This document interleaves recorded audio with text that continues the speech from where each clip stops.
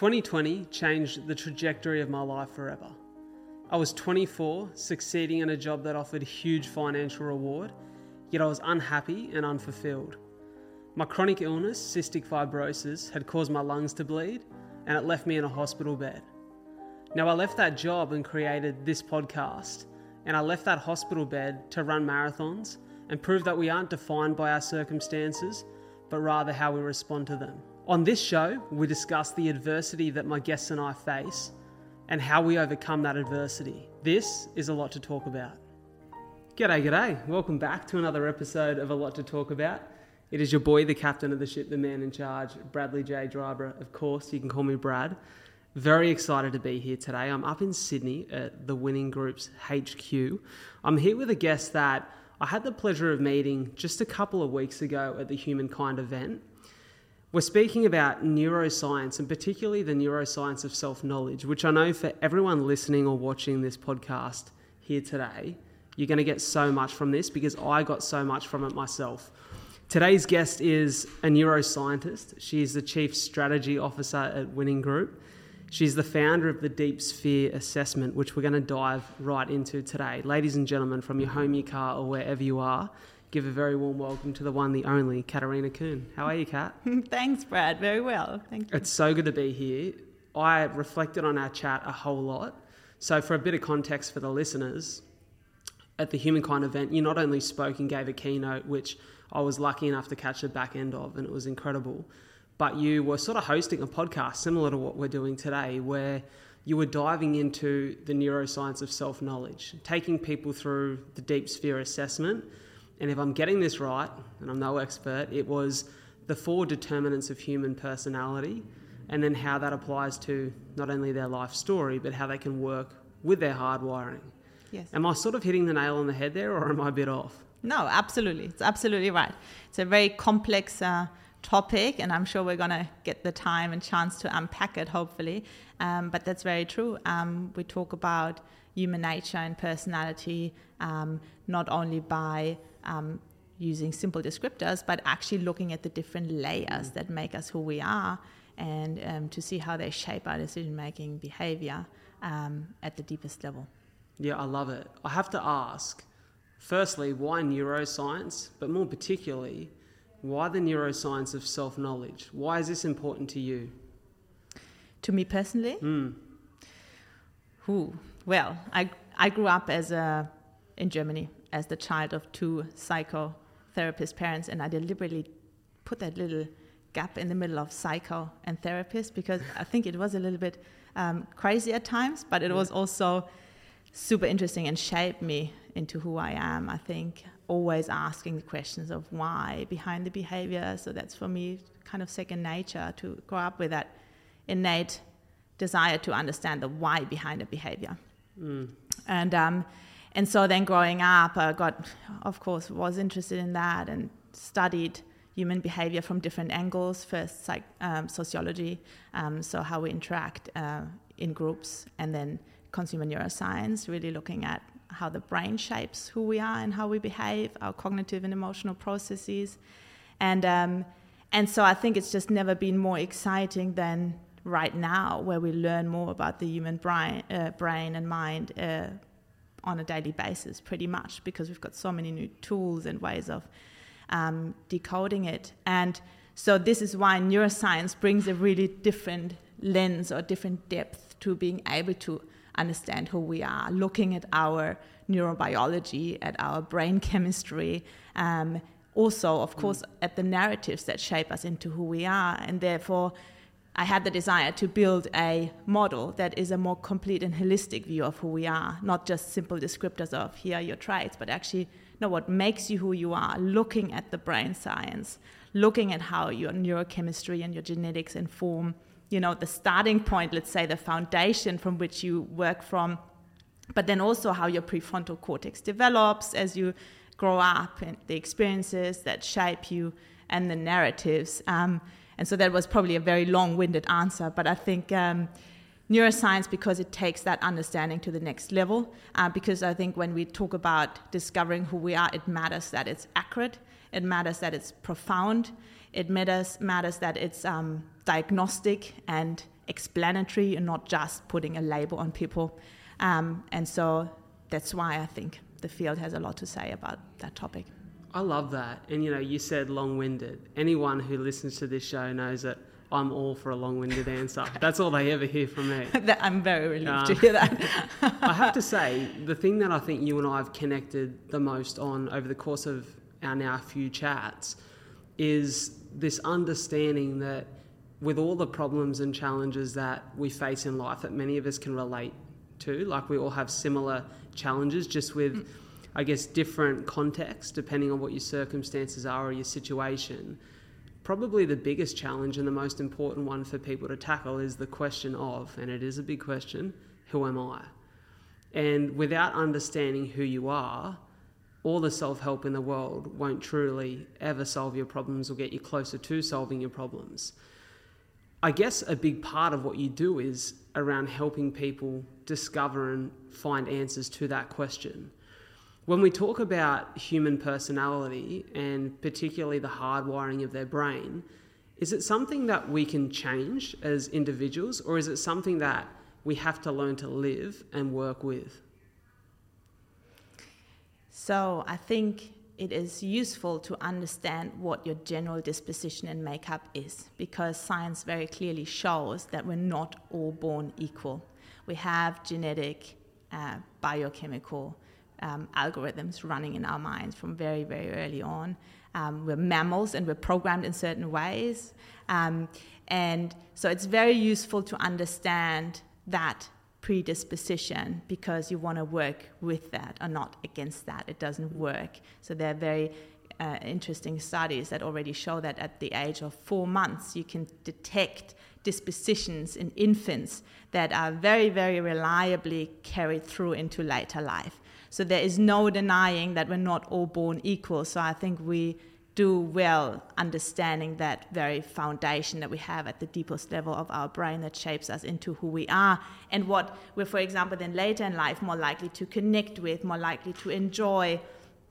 If we discover that, I think it's a lot easier to take a shortcut and step straight into what makes us happy and straight into who we are best, connected with, and all those things that often take us a lifetime to discover, or we never do. Because there's a lot of things that sidetrack us from that, and there's a lot of, influences that can distract us from that quest. So I think it does require a look at our nature, but then of course we have a lot of agency in how we express that nature. And I think, but we can't get around knowing that nature first, because I think then we have a choice in how we want to express it. So we talked about your personal example. As one example, you've got a high care drive, right? And a high rank drive. And the care drive, and I guess we can talk about that in a bit more detail, makes you very nurturing, caring, really wanting to make someone else's life better, very giving in nature. But it also predisposes you to seek social proof and compare and so on. So I think, because I know a little bit about your story, had you not become aware of that, it would be a lot harder to work against that undercurrent. Being aware of that, great. Now you've got the freedom to take a decision based on that, how you want to express that drive. Do you really express that drive and that need for connection by making someone's day better whilst knowing what your path is? You don't need to compare it. Or do you want to get sucked into living a preconceived life where you're trying to fit into the group to survive? It's the same primal emotion system of care underneath that, but you can choose to express it in very different ways. I love that you say that, because even hearing that again, I can completely resonate with and almost draw back to how that has been both a positive and a challenge in my life. Like the desire to, we spoke about it on a recent podcast episode, this desire for likability and this desire, this want to fit in, to be loved, appreciated, to be respected by peers or the people in our lives, or even sometimes the people outside of our lives.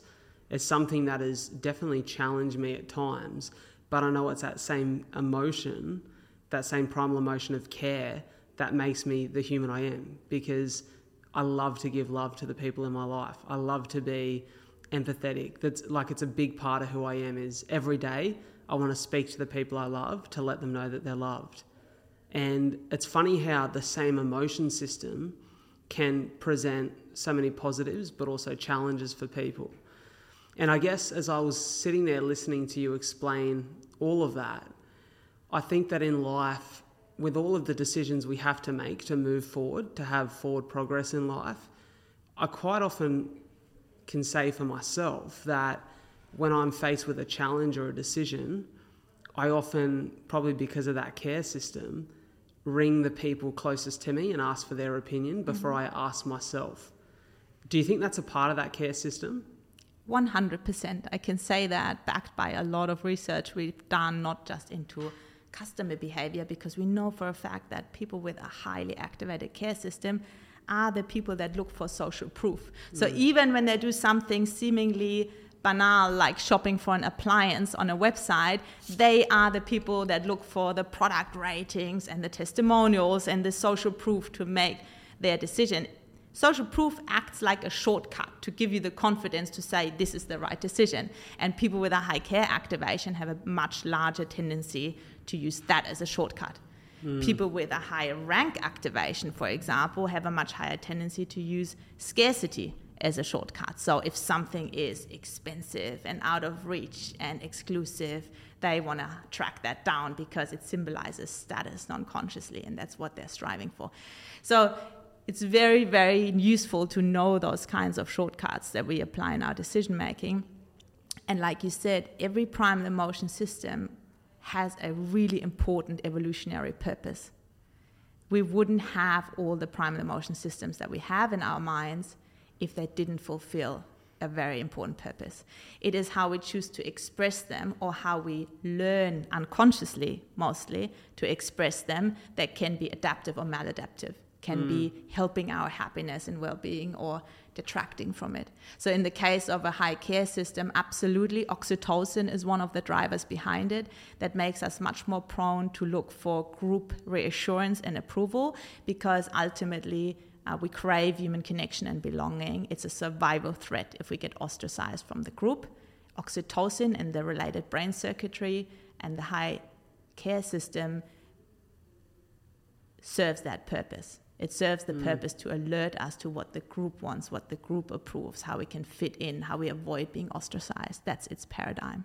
I have a question that's just risen to the front of my head, which feels, with my limited understanding, like maybe I'm not sure which way this would go or what emotion system would motivate this desire. But say for someone who, and I'm sure there's plenty of people, because I've done this at stages in my life, who are listening to what we've discussed right here regarding rank and care, and who are going, well, if presented with, let's put a hypothetical into this, it might be the best way to explain it. If you put a pair of Louis Vuitton slides in front of someone, and then a pair of slides from a Kmart, like an affordable option, and they looked exactly the same, except one had a logo, the other didn't, would it more so in most cases be the desire for rank that would persuade someone to pick the Louis Vuitton slipper over the Kmart? Or is that a care thing because they care about social acceptance? That is such a good question. No one's ever asked me. That is really interesting to think about. I mean, generally, luxury brands, right? That's the whole purpose of brands, creating associative concepts in our minds. The purpose of that is to signalize status and exclusivity. And because to a degree we all strive for that, because it is rank that allows us access, or again from an evolution perspective, that allows us access to material resources and partners in the environment. No one is free of the rank drive. Let's just be very clear of that. So to a degree, but some people much stronger than others, we have that drive active in our minds at all times. Yeah. So this is, of course, what luxury brands play to. So if you buy this brand, you will elevate your status and your significance because you get associated with that brand, and others will go, oh, you can afford that, you must be very important. And that will increase your access to networks, partners, resources, jobs, whatever, you name it. Yeah, so to a degree, we've all got it. Sorry, I was just thinking, you spoke before about once you understand what primal emotion systems are most linked to your hardwiring and your brain, that you then get the freedom and the agency to express them how you want to. Yeah. Do you think that do you think that it's see, this is such a unique concept to me, so I'm trying to think of the best way to ask this question. Do you think that for those people who feel the desire to purchase the more high-ranked brand, that then in understanding why rank is important to them, they have the agency to feel better about that decision? Or do you think there's still an element that you always kind of understand why you're doing it and you don't really sit well with it? I think you don't really know why you're doing it. I think countless studies show that we are insanely unaware of the decisions, the true drivers of our decisions, right? We are really great at coming up with all sorts of reasons on why we made the decision in the first place, but the true reasons remain mostly unconscious to us, right? So very, very few people, I would claim, who are into status consumptions are aware that they're trying to elevate their rank and therefore better access partners and so on. They know this at some intuitive level, of course, but they wouldn't be ever able to articulate it like that. And then, of course, it's also interesting what happened, and that's maybe a bit of a sidetrack, but with that status consumption, right? What happened during the pandemic, where you could see, actually jumping on a Zoom call, no one sees my Armani pants and my Rolex watch and my fancy car. And I feel like it's still, the jury is still out on that social experiment of the pandemic, but I think it's super interesting what a decreased visibility of those status cues did to the status consumption. A lot of people went, actually, maybe that doesn't make me happy. Maybe I stop working so hard to chase all those status symbols and rather downsize into the country, into a smaller house, and have more quality time with my family, you know? So This is a totally different topic, but it's interesting if that kind of status consumption doesn't get rewarded in a social environment because no one even sees it, it becomes worthless. Yeah, I get what you mean. I actually heard, there's a gent that I've been listening to a lot lately, Chris Williamson. I was telling you about his podcast just before, and I heard him on an old Rogan episode from about a year ago, and I'll probably butcher this, but essentially what they were talking about is if you gave most people the things that they think they desire, like the big fancy home, the beautiful car, they would realize that it is less meaningful than they thought it would be. Yeah. But they were saying, is it the difficulty in achieving those things or being able to accumulate those things of status that makes them more attractive to people? And I think it probably is. The fact that you think you have to work either extremely hard or maybe it might be impossible to achieve or accumulate those materials, is that what potentially makes it attractive to people? Because how often do you have to read? We spoke about this again before too. How many books do you have to read, and how many people who have had everything they've ever wanted do you have to listen to tell you that that stuff doesn't actually make you feel any happier or any better about who you are or the life you're living before you realise that for yourself? Most people don't realise it, and most people don't process that advice. Yeah. They have to achieve it for themselves to understand what that person was trying to tell them. Yeah. And even, you know, when people win the lottery and they always thought that's got to be the ultimate game changer for their happiness and their fulfillment, they actually become more depressed after a while. They get a spike in happiness, yes, but then a year later, often they're poorer and more miserable than they've ever been. So, I mean, that's very well known from happiness research that money only makes us happier to a certain point. That's actually not a very high level of income. I think it used to be 80. It's about 100 now, isn't it? I'm sure now it must be 100 or 120, or in Sydney probably 500,000 K to meet your basic needs. No, that sounds wrong. But, you know, there's a certain level that is rather normal income that where you can see the happiness still increases, but then any additional income doesn't make a significant difference to your increased happiness. That's very well known, but yet, as you say, people don't believe it until they get into that position and it actually doesn't change anything. For sure, and I've been there. I've been in a job that offered incredible financial reward and offered a huge future financially for me. And I looked around me, and I'm so glad that I was able to see it. And I was able to feel it too, because I was mentally not in a good place and extremely challenged by the position I was in. But as I looked around and looked at everybody who had more than I did, I had this realization at one point, and I don't know what inspired it. Maybe it was just where I was in my feeling and thought process at the time. But I looked around and thought, none of these people are actually that happy. Yeah.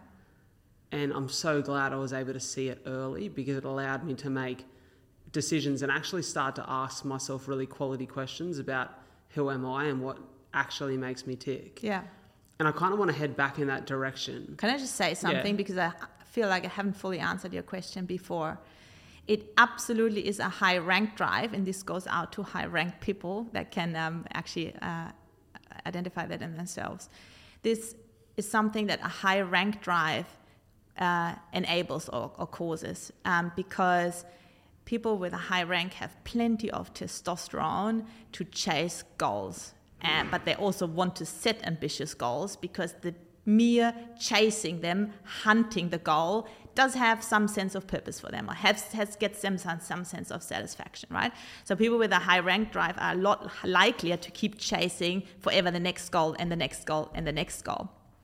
And like you said, a lot of them get stuck in this forever chasing. And of course you never get there, because there's always someone with a bigger house. There's always someone with a newer car. It just doesn't, where does it lead? It never ends. There will always be someone with a bigger super yacht when you finally land in, Cannes, and, then there's the next Russian billionaire with a bigger yacht. So it doesn't actually ever get you to the goal, but the mere chasing is something that's a little bit wired into the high rank kind of psychology. And the trick is, and I think that's where you've benefited usually from your high care drive as well, to stop and think, and feel into it, and feel into the satisfaction you can, for example, get from human connection and giving to the people you love, and all of that, because you've got that very, very strong drive. A lot of high rank people don't have that. It's actually a rare combination to combine high care and high rank. A lot of high rank people are much more one-dimensional, and for them it's a lot easier, a lot harder to get out of that treadmill. And most of the time it only changes when they have a midlife crisis or a heart attack or a divorce that they get to question that. Yeah, it's so important that we talk about this, because I recognise, and this is something that we connected on in our conversation at Humankind, I recognise the incredible gift that my cystic fibrosis has been, because it's allowed me to learn that lesson very early. Like when, we spoke about me being 18 and rushing to emergency with bleeding lungs, thinking I was dying.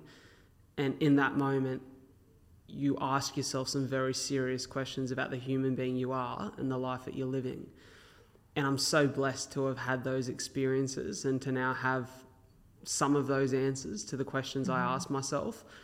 So when we talk about understanding and better understanding who you are as a human being, who you truly are, if you are the most authentic version of yourself, and, when we ask that question and we then get to understand our hardwiring, our brain, its chemistry, it obviously then makes us aware of things like whether we are high rank, and if we truly care about our rank, then I guess what comes with it is this boost. Well, we don't beat ourselves up about wanting the Louis Vuitton bag or the Louis Vuitton suit, because that same system is what makes you so determined and successful in your work. So it kind of, even if there are negative traits, and correct me if I'm wrong here, but even if there's a negative trait associated with that high rank system, you can feel better about that decision. Yeah. Because you know that this system is actually supporting you in achieving the big life goals that you have. Would that be correct? And it goes back to what we just said before. It's really important to remember that no system carries a bad disposition with it. It's only the way it's we choose to express it, right? Because every single system evolved for a great reason. The high rank system, like you say, gives us plenty of drive to make things happen. And we do need to make things happen in this world and shape it, right? And there's so many great things you can make happen that add a huge amount of value to people and planet. And so the ranked system absolutely has a crucial place. Without it, humanity would be nowhere.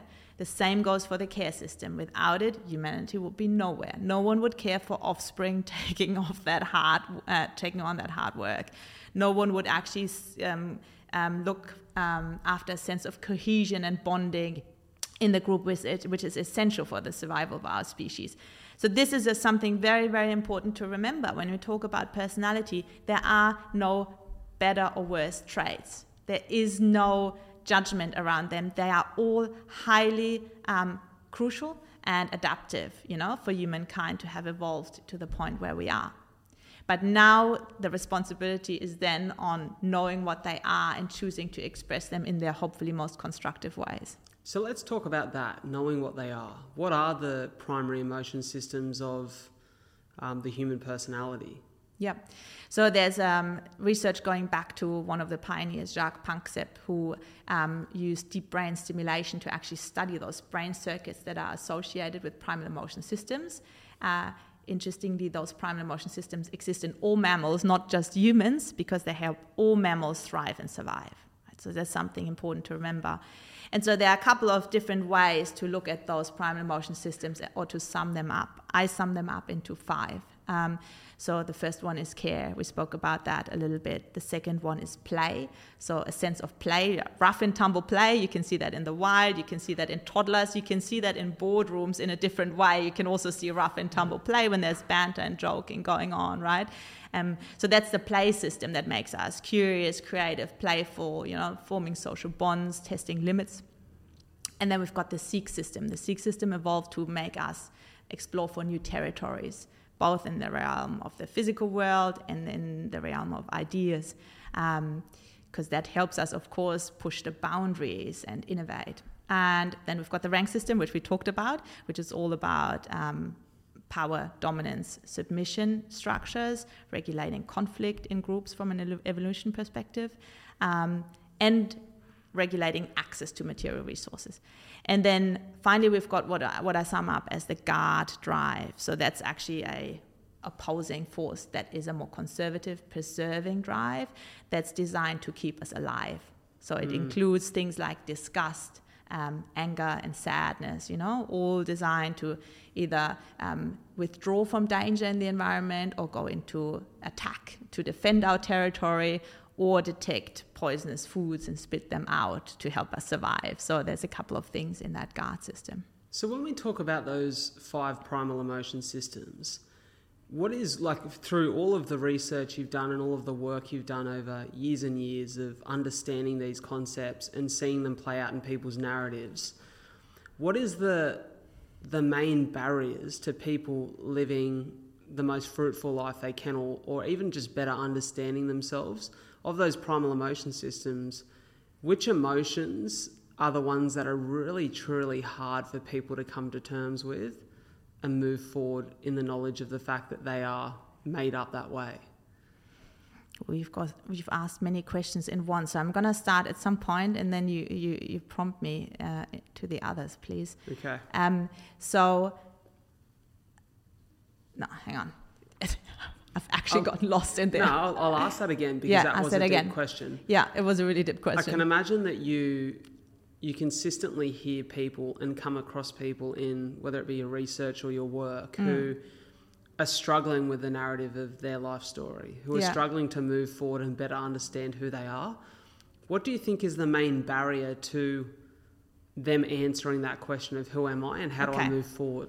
Let me answer that first. That was my intention. Yeah. So it is simply because of how our brains are built. And then secondly, of the world we designed around us, right? So if we talk about the world we designed around us, we're more distracted, more fast-moving than we've ever been. We're continuously connected to our phones. So in essence, we've designed a world where we never, ever have to be alone with our own thoughts, which is absolutely detrimental to introspection and self-reflection.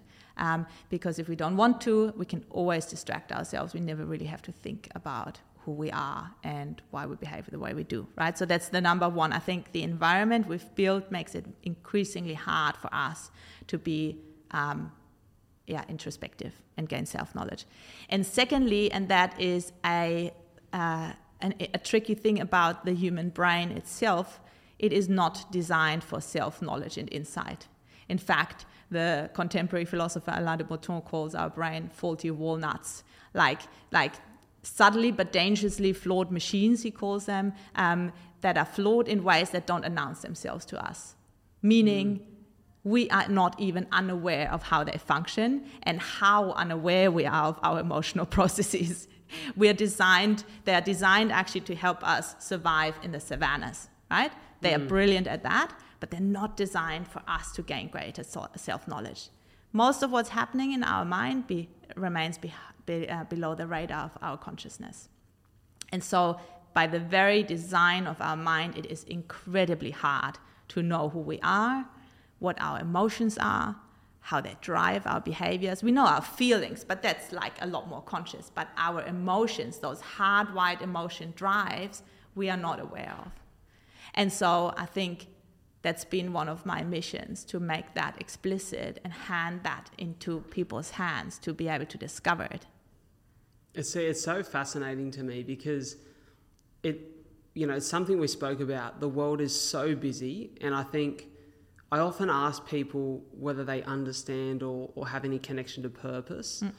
And I think for a lot of people, they are so overwhelmed by the workload that they have, the fact that maybe they have to go home and be a good parent, maybe they have to go home and be a good partner, maybe they're in a position where they're trying to push to achieve their goals and things aren't going to plan and they're scattered trying to find answers to the questions they don't seem to have, that they are so distracted they don't have time to truly understand whether they're actually moving in the right direction or not, or how to actually take the next step. I think people are plagued by the worry that, is this next step the right step, to the point where they actually just don't move at all. Yeah. They just stay in the same place. What have you understood, like with all of the knowledge you have in this subject and area, what is the one thing that you would encourage people to understand, to continue to research and learn about, that would have the most positive effect on anyone who resonates with or associates with that feeling of being stuck in their struggles right now? Take a first principles approach. Understand who you are at the very core. Don't look at all the self-help literature of people recommending XYZ strategy to fix your problems. Just go inside. And you don't actually need any guided tools to do that, but you need to have the curiosity and the courage to look inside and take the time as well, because the answers don't necessarily come readily.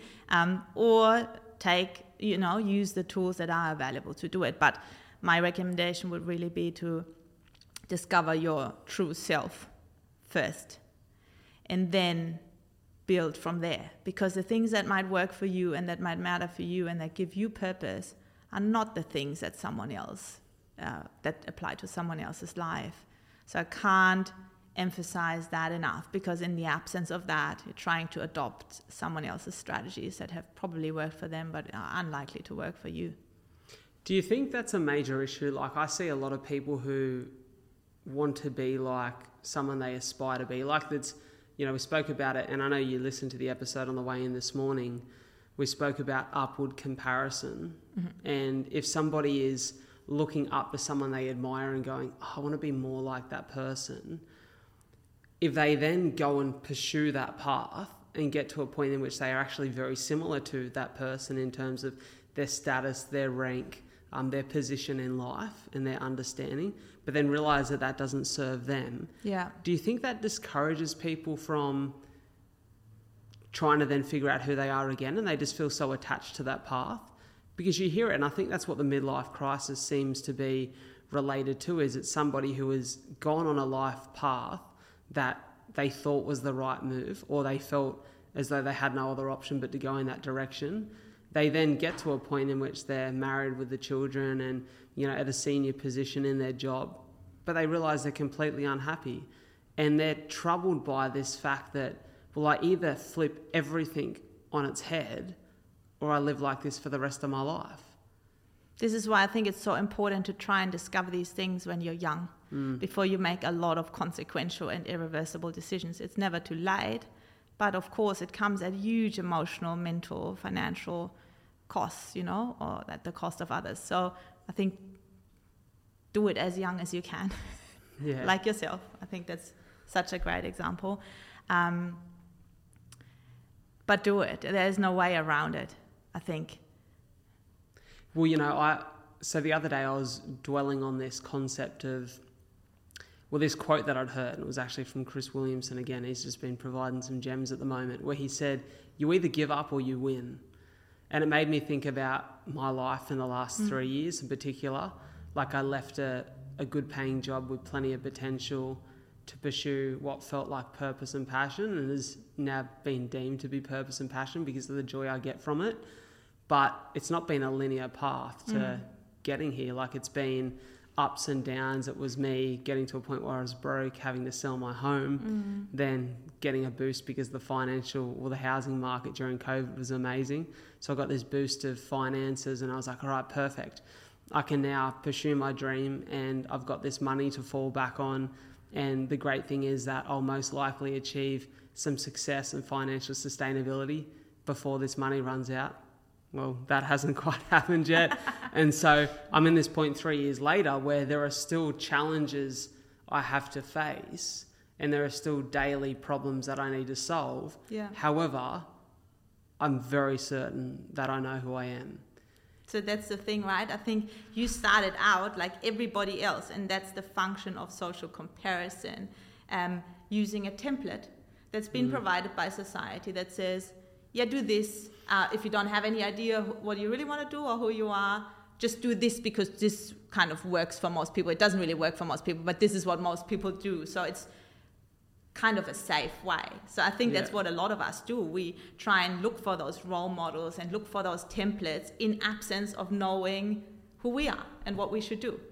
It's like a proxy, but the thing with these proxies is they don't work. And the thing is, if the more broken the kind of role models are in a society, the more miserable they will make us. And I would actually argue that a lot of our role models, whether that's Silicon Valley, tech entrepreneurs with zero self-awareness but massive ambitions to use that technology, or whether that's politicians, it doesn't matter where you look. A lot of our role models are highly flawed, and a lot of people that are highly celebrated probably don't have much to give in the way of human well-being and happiness. And so I think this is so good to discard of those models, and that goes back to your question before.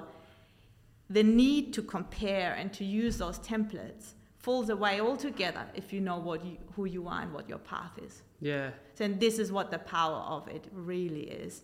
Comparison doesn't apply to you if you know who you are, because there's only one you, and to your path. And so in a way, I think I did listen to that conversation and enjoyed it. It makes us immune, I think, to social comparison. On the flip side, though, there's a function of social comparison, right? How do we fit in? How does this whole thing work? And I think actually we can channel the kind of envy that sometimes people might feel with looking at what someone else has achieved, channel that and think, what is it exactly that I would want to get out of this? I think this is an interesting reflection exercise, to think, what is it when I look at someone where I think, this is how I would like to be, or this is how I would like to live? What exactly is it about them? Yeah. What is the ingredient that they've got that you can channel in your own life? Because these emotions do tell us some things about, what uplifts us potentially, what inspires us, what we should pursue. But not as a template, more as a... Love what you're saying here. This feels so important, because I remember I had a great conversation with a man that I've referenced a whole lot in sort of past podcasts. It was probably about a year ago it was a year ago because it was near my birthday, a year ago. I met Rich Davini, retired Navy SEAL. He wrote a book called The Attributes. And I sat with Rich and we had a conversation around the attributes that make up who we are as human beings. And Rich had this just profound moment in the pod where he absolutely served me the advice that I needed to hear. Like, he just gave me a very real, honest, straight answer about the challenges that I explained I was facing at that point in time, which thankfully aren't challenges anymore. And one thing he said to me that's really struck a chord and it sticks with me. He said, Brad, the quality of our lives is directly proportionate to the quality of the questions we ask ourselves. And I loved that. And I don't think that we are asking ourselves enough quality questions about why we are making the decisions we're making. Yeah. We make them because we've compared and think we have to. And I think you hit the nail on the head there, Kat, where you said, when you look at that and you feel that envy, ask yourself, why would I want that? And I feel like that's such great advice for anyone listening to that. And I still have to do a better job of asking myself those questions. Why do I have that? Why do I think I need that? And I think in that question, you find answers, and maybe you can then, like you said, be immune to feeling that sense of comparison or that need to compare. Now, I want to go back and backtrack just a little bit to something you spoke about with our role models. And you spoke about our role models from a societal standpoint, the people we look to who are deemed to be quote unquote successful. I think this generation, and I'm immune to this because I have very, very supportive parents and supportive people in my life. But I know for certain, I actually listened to a podcast on the way up here today, Alex Hormozy, who's an extremely successful guy in the business world, who was speaking about the decision he made to go and pursue what felt like passion, purpose to him, was at the complete disagreement of his father, who thought he should have stayed the path that he was on. He was essentially living his dad's dream. And he said, I had to get very comfortable with the fact that I was going to disappoint a man that I loved to be happy and have good quality mental health. I know that so many people who are tuning in right now would feel a sense of discomfort with the idea that if they want to truly go and pursue the path that feels authentic to them, they're going to disappoint a bunch of people around them in the process. Do you think that it's hard for the generation before us to truly understand the options that we have because they never had those options? No doubt that is very hard. We live in a super different world than back then, right? So I think, but that's true for every generation and their preceding generation, I feel. But being a parent myself, I know that every single parent at the heart wants their child to be happy. I don't think there's any single parent out there, and with the huge investment you have to make to even bring up children to the point where they can be self-sustained, you want them to be happy and well. And so I think using this insight not just on us, we can also turn it back to our parents and use it on them. Why is it that they want me to pursue this? What really drives their desire for that? Think about that. No parent, you need to assume your parent wants you to be well and happy. This is they're just trying to impose the best way they know to be happy on you, or the template that they know has worked for them on you. So I think what we also need to use this for is greater compassion and insight into others, not just self, right? And I think with that, think about what is it that your parent wants for you. Of course, they want you to be happy, but the strategies they have learned might not apply to you, but maybe you can have that conversation with them. And then I think you're connecting on a profoundly human and personal level, where they will probably be able to share some stuff you've never known about them. And you'll be able to share with them why you're pursuing it this way, going about being happy and fulfilling your needs. It's funny you say this, because in that same conversation I listened to this morning, there was a quote that was dropped that hits the nail on the head of exactly what you just said there. You can't hate and understand someone at the same time. No way, yeah. And it just comes back to those questions. So when we track back and stay in line with the idea of questioning and the quality of questions we ask ourselves, what questions do you think would serve someone well in understanding who they are? Like if there was one question you could encourage someone to ask themselves, because I think for most people, and I know at times where I felt lost in my life, if someone said to me, ask yourself, who am I? I'd go, fuck, where do I start with that? Where do you start? Exactly. Yeah. So what would be a more appropriate question to start that journey? This is very, very tricky, right? Because it goes to the very heart of who are you, or who are we? What makes up the different layers of ourselves? And like we said before, it is very, very hard to get a glimpse into that unless you've got some sort of training to guide you through that. So I think One thing though I often say to people is what is the one thing you feel like you couldn't live without? Do you know, that goes into your values, but that also goes into your needs, you know, your most dear needs that you're holding. What is the one thing, if you had to decide, you were stranded on an island, let's say, you know, and for the rest of your life you would have to live with this one thing, what would that be?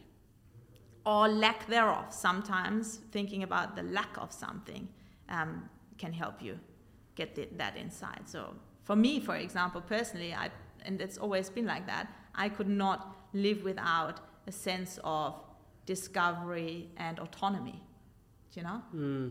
If that was taken away from me, no security in the world would ever make me happy. But for other people, it's the opposite. Some people couldn't live without a sense of security and continuity. That's the most important thing. Yeah.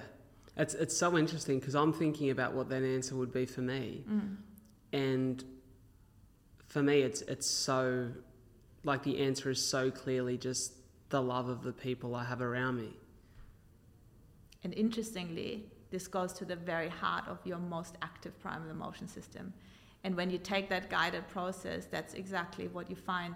You are made up of all of those different driving forces in your brain. But the one that's most active decides what you ultimately, if you had to make a choice, couldn't live without. It also decides what you default to when you're under massive stress and pressure. It's the one most defining thing. So, but I realize it is hard for people to ask that question and systematically cover all the different answers they could come up with. Do you think in discovering the answer of who am I, or even you could relate this to setting goals for ourselves as human beings, to creating or crafting a purpose for your life, do you think that we have made the mistake in society right now of trying to be too profound with that? Do you think it's simpler than, well, my goal, dream, purpose, who I am at the core is to be this extraordinary human being who does all of these amazing things, which can still be possible, but you think we've set our desires and hopes so high that we will never truly... Is it just too far away? Is it too complicated? Because the more I think about it and just sitting and mulling on all of this now, I have huge goals, plans, dreams for my life. I'm such a dreamer. I talk about it every day, where I can see myself going. Like, it's having that end goal in mind of where I want my life to be and how I want it to look. But at the core, I know for sure and certain that if I don't have the people around me that I love, if I don't have the simplicity of my health so that I can go for a run every day, if I don't get my oat flat white in the morning I can enjoy. We're so alike in the morning. Yeah, so alike.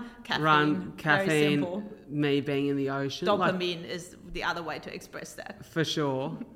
If I don't have those things, the extremity of what I can achieve does not matter at all. Yeah. I know that for certain because I've felt the highs of achieving amazing goals or being in line to make great money, and it meant nothing if those other things weren't in check. So I'll reframe that question because I've gone on a tangent. Are we thinking too profoundly about who we are at the core, and should we simplify it? I think we're not thinking profoundly enough. We're thinking too superficially, looking at other role models out there. Again, that brings us back to that. Because if we think about it profoundly, we think about our wiring. We think about our primal emotion makeup. Because I could tell you under the 10 minutes of doing the assessment with you, as you know, that love and connection will, no matter what, make you the happiest. This will matter to you the most. You know, and so I think when we talk about profound, it is at the profoundest level of our brain that holds the clues. And I think what has then happened is that with social media and podcasts and everything we're surrounded with, which is phenomenal, you know, we can access any kind of amazing idea around the world so easily now.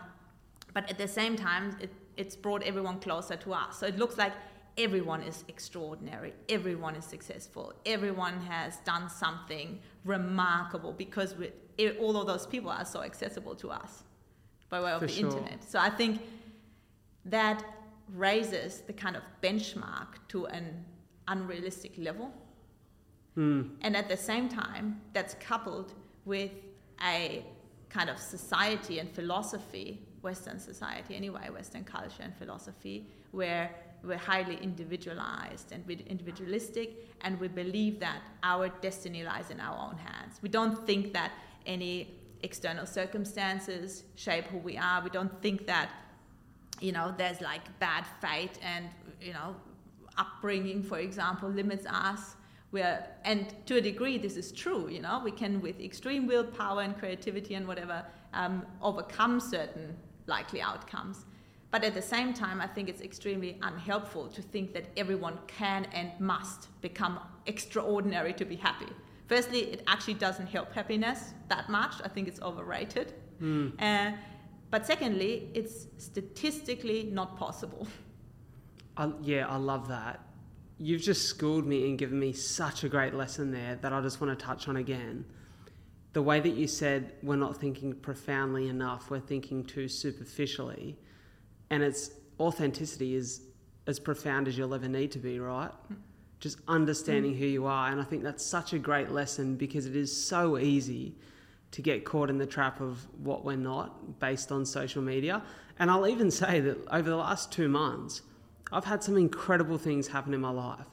Some incredible opportunities, from speaking at the Humankind event and meeting all of you wonderful people who were there, to being invited to Spotify HQ. I was on an SBS program. I was on some AVC stuff. There's been all these exciting opportunities. And I've bumped into a few people that I know back home in Wollongong, and they've gone, far out. It looks like things are really starting to happen for you. You must be rolling in the Kuehn now. And I'm like, I didn't get paid for any of that. It was all opportunity to move me in the right direction. But they were under an impression that the success of those things was incredibly fruitful in the financial space for me, just because they'd seen a photo on Instagram. Yeah. And we are so confused by what we're seeing, and we're processing it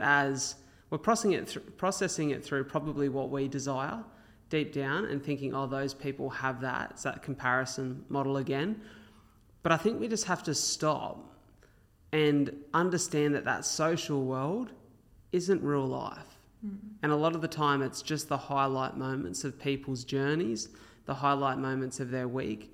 It is not at the crux of who they are, and it definitely, in a lot of cases, does not express the challenges that they have. No, that's very true. I heard a gentleman by the name of Inky Johnson, motivational speaker. I'm not sure what his background is, but I see him pop up a lot. And he speaks about his grandmother. His grandmother gave him this incredible piece of advice. She said, don't wish for what others have when you don't know what they've done to get it. When you don't know what someone's been through, the adversity they've faced, the challenges in their life, the struggle and the hardship, do not wish for what they have, because you don't know what they had to do to get it. And he said that, we often look at people and go, well, I wish I had the money that they have. But if you want to compare yourself to someone, if you want to be like someone, if you want to wish for everything that they have, it's not like just taking an item of clothing from them. You don't get to go, I'll put on the jacket of financial success that they have. It's a onesie. If you want their financial success, you get their stress too. Yeah, you get their continuous 24/7 mental distraction and absorption. You get the poor quality of their relationships as a result of never being present-minded, just for 2 examples, right? I think this is so true what you're saying. I want to ask you a question, Kat. We've spoken about understanding who you are. I know that you have a good group of that too, and you're doing amazing things in your life, but I'm not silly enough to think that you're without your challenges. What have been probably the 1 or 2 biggest challenges for you in the course of your life that you've had to navigate, that this work, this understanding of who you are, has had the most profound effect on helping you solve those problems and understand them? This is such an interesting question. I think because of my innate makeup, now I gotta say it, of course. Yes. High seek, high play. I love having a challenge. So my whole life, I actually sought out challenge, whether that was career-wise or moving after studying from Germany to Australia without even having sorted out a place to live beforehand. Like, I love throwing myself into situations that are extreme and challenging, because I know I always land on my feet and I can work it out, and I actually love that. I love that, being on the bleeding edge of stuff sometimes. Makes me feel alive. And I think the biggest challenge I had with that was becoming a parent. Because beforehand, you go to your 6 a.m. yoga class and you spend 1.5 hours at 40 degrees in an extreme pose, and they say if you can breathe through this, you're independent of what's the external circumstance, and you celebrate yourself, and then you go on and go into your day and do whatever else. You have no idea what challenge and pressure is until you are the parent of an infant, where suddenly the challenges you're being thrown are not the challenges you picked conveniently, but they are things you've never even thought about were things, and suddenly someone else is running the show and directing your day-to-day life.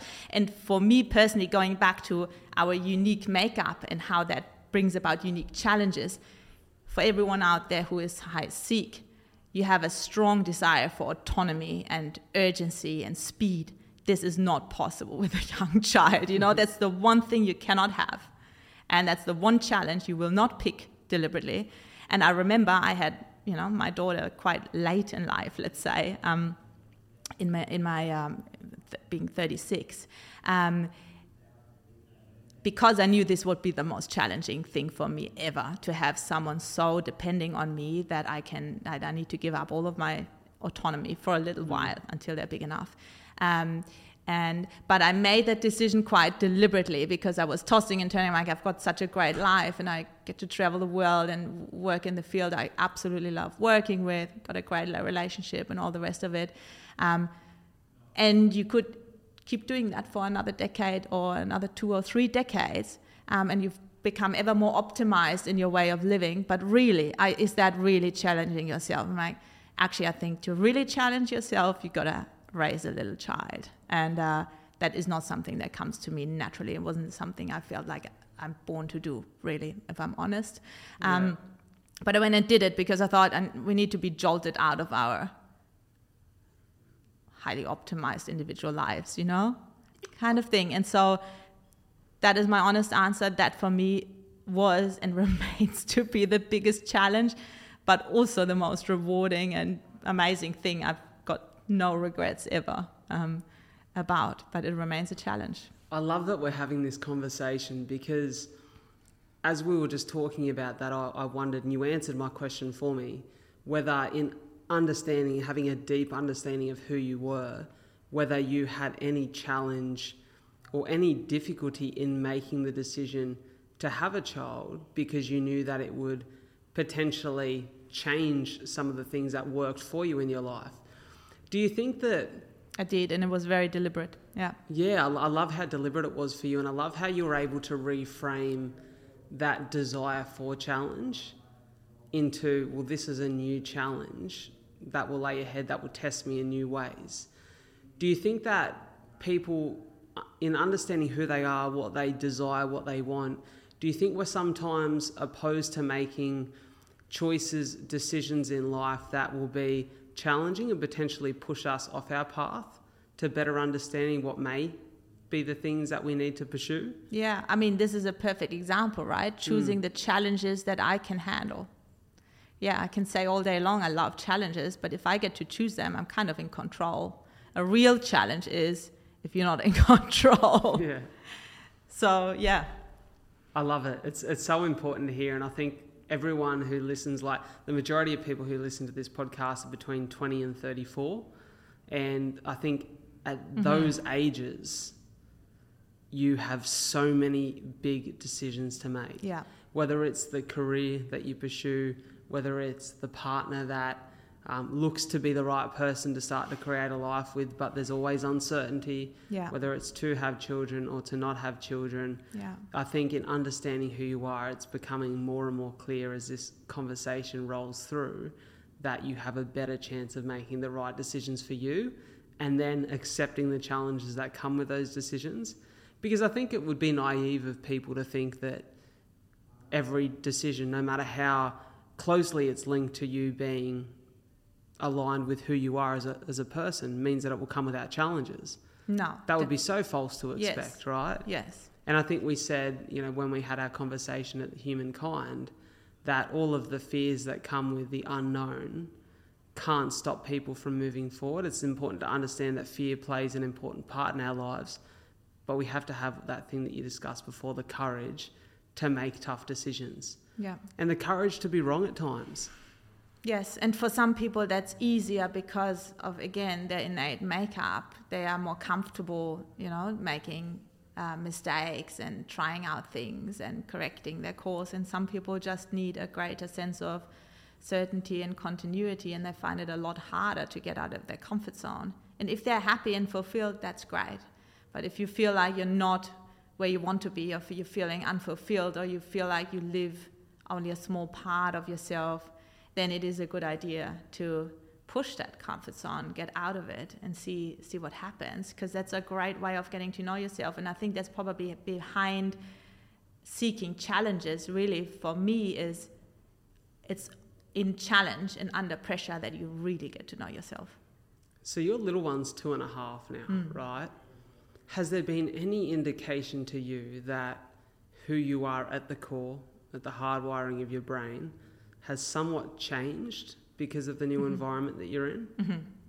It's such an amazing question, because I used to always say there's only a number of things that really change your personality, as in your neurochemistry, dramatically for a longer period of time, and that's childbirth and trauma are two of them. But then we see that people after a while return to their base levels after a year or two in general, right? And that's true. And I've gone on this strange neurochemical experiment myself now to see whether it is actually true what I've been saying and reading in the science, and I can absolutely confirm that. I think that my brain wasn't prepared for the levels of oxytocin and estrogen and all the things that come with, childbirth. And at times I felt like I'm almost allergic to it. I could see my things clashing. I'm like, no, this nurturing and this is really challenging for me. And those feelings of being protective or being vigilant because the survival of a child depends on you, and that greater level of anxiety, which I've never experienced in my life before and seems so alien to me that for the first year I sometimes felt like I've got a personality transplant. Although I was still me at the core, I had all of those other emotions and thoughts that were very, very foreign to me. So I think the degree to which that influences your personal experience and decision making, I probably underestimated until I experienced it myself. But then also very interesting, as I could perceive after 1.5 years, and you get back into more of your normal life and routines. For me, like for yourself, morning runs are essential. I can't function. I need 3 espresso shots and a long morning run on North Head. Otherwise, I don't feel like myself. And so returning to those routines. So we're talking about a number of things that are overlapping now, right? The life you lead and the conscious design, as well as your neurochemistry, which is more permanent. But they interact, of course. We can't separate them.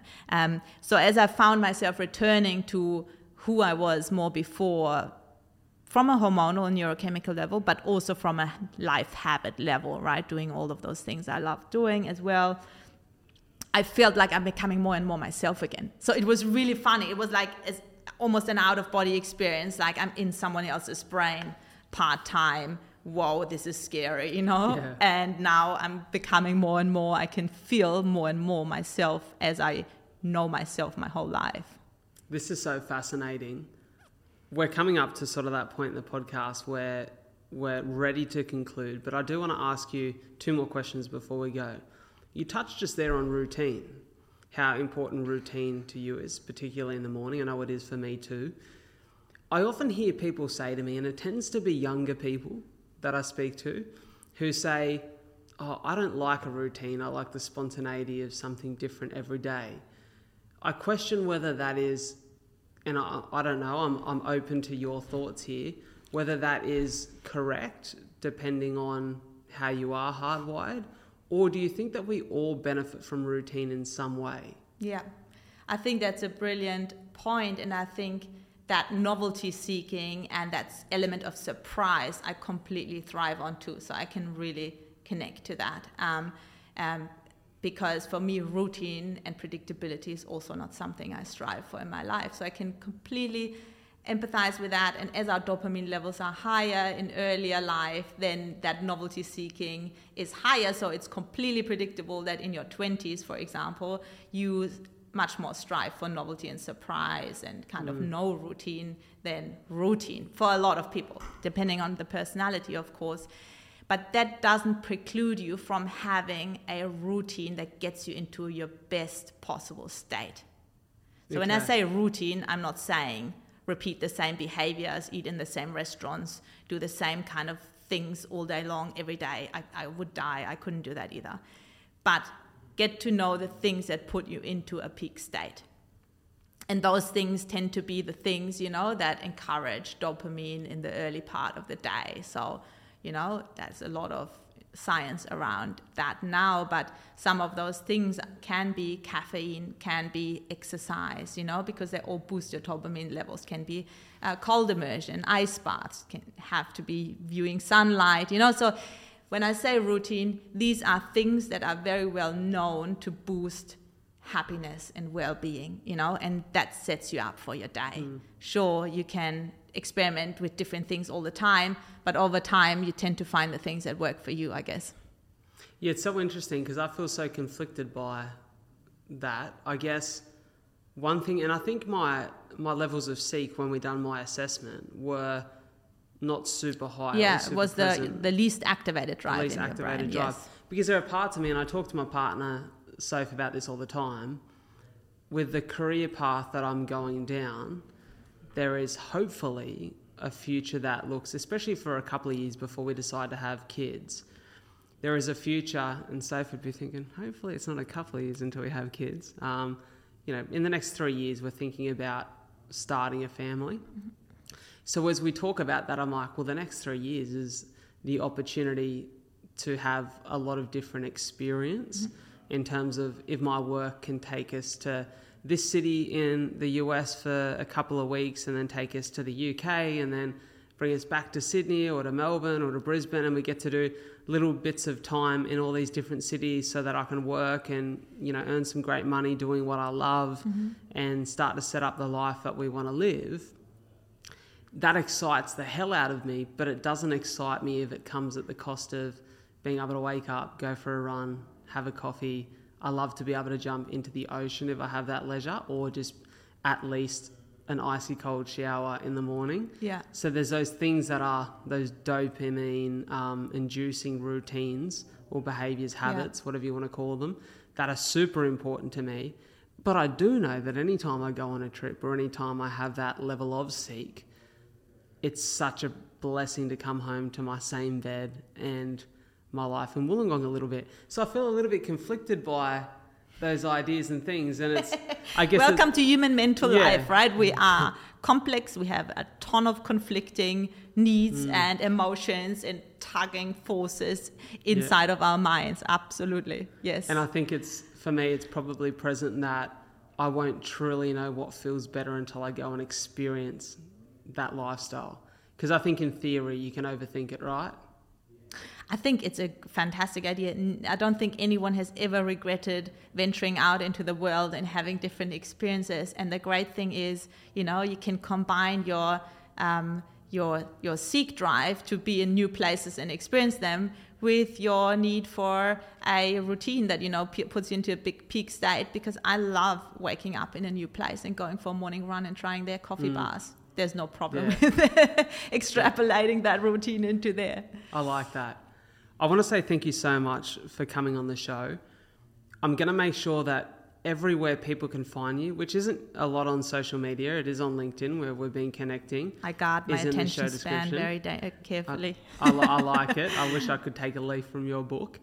I'm going to make sure that you've been so kind to offer the Deep Sphere assessment to people who listen to the show for 72 hours for free. Yes. So if you're listening to this and you're super interested, which you should be, and I know I'm even interested to get the people in my life to do the assessment, For 72 hours, everyone will have access to it for free via my link. Please make sure you capitalize on that. And I'm going to be selling the absolute shit out of that on social media to make sure that you're all here listening to this episode within the first 72 hours of its release. So to go back to your question, how can people get that understanding? This is what we want to offer, right? To help people get that understanding. I didn't feel it was fair to not have a proper answer, but there's your answer. We put it in a link. I love it. Kat, thank you. But before you go, I'm going to give you one last opportunity just to share a message that you feel is important and that you'd encourage everyone tuning into today's show to act on. Wow. I wasn't prepared for that.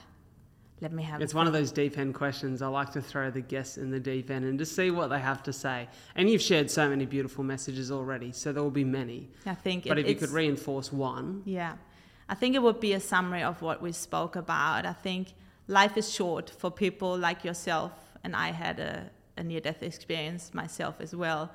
You just realize how short your time is, and you cannot waste it on anything that's not true to your purpose, and to who you are and what makes you happy. So yeah, my message would just be find that out and then be true to it.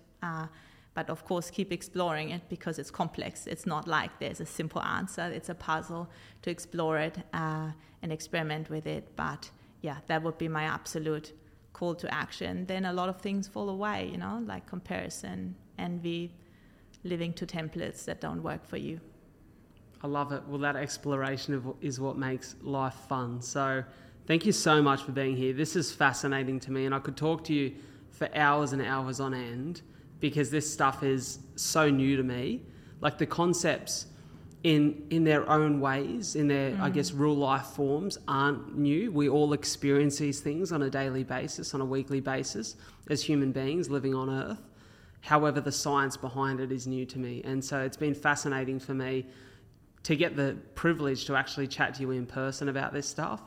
But I know it will be an absolute privilege and so fascinating for everyone who's tuning into the episode. So it's been a pleasure. Thank you so much for coming to have a chat. I really enjoyed it. Thank you so much for tuning into another episode of A Lot to Talk About. It means the world that you guys are in my corner, that you continue to listen to the show every week. And if you could do me a massive favour by following the podcast on whichever platform you listen to it, and sharing this episode in particular with just one friend that you feel would benefit from it, that would mean the world to me and it would help the show grow. The more the show grows, the bigger the guests we get on, the more that we can do and the more we can share and support you guys, the listeners, the viewers of the show. Before I go, I want to pay my respects and recognise the traditional custodians of the land on which we meet and record this podcast. The Aboriginal culture has such a rich history in storytelling. And as a passionate storyteller, I really hope that the stories we share and connect with on the show can allow the many cultures that now call this beautiful land Australia their home to come together and continue to respect the stories and the culture that make this the land it is today. Thank you so much for tuning into A Lot to Talk About. I'll catch you next week.